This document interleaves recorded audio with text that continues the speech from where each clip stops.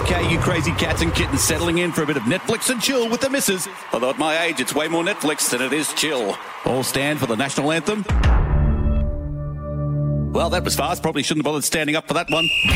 And the ref blows his whistle and Tiger King is underway. The wife is skipping the intro. I don't know why. We've got all the time in the world and nowhere to go, but there you have it. Here's this story about this trashy little roadside zoo. And this guy's got 2 husbands. That's a little bit offside. You're an animal rights person. This is what you're going to be greeted. Guns, cults, explosions, and murder. By gee, this show's got everything. It certainly does, Raps. Shut up, Sterlo, and get out of my house. We're in self-isolation. Sorry, Raps. We're in the high-risk category, Sterlo. Bugger off. I've got a big mouth on television station. Back to the show now. Next episode starts in 5, 4, 3, 2, 1.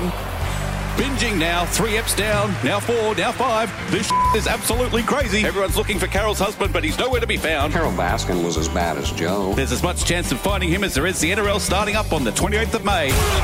And by gee, the Tigers look to be the big losers out of this one, much like the team of the same name. And it's over.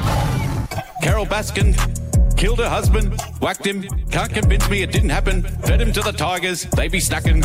What happened? Carol Baskin. Carol Baskin.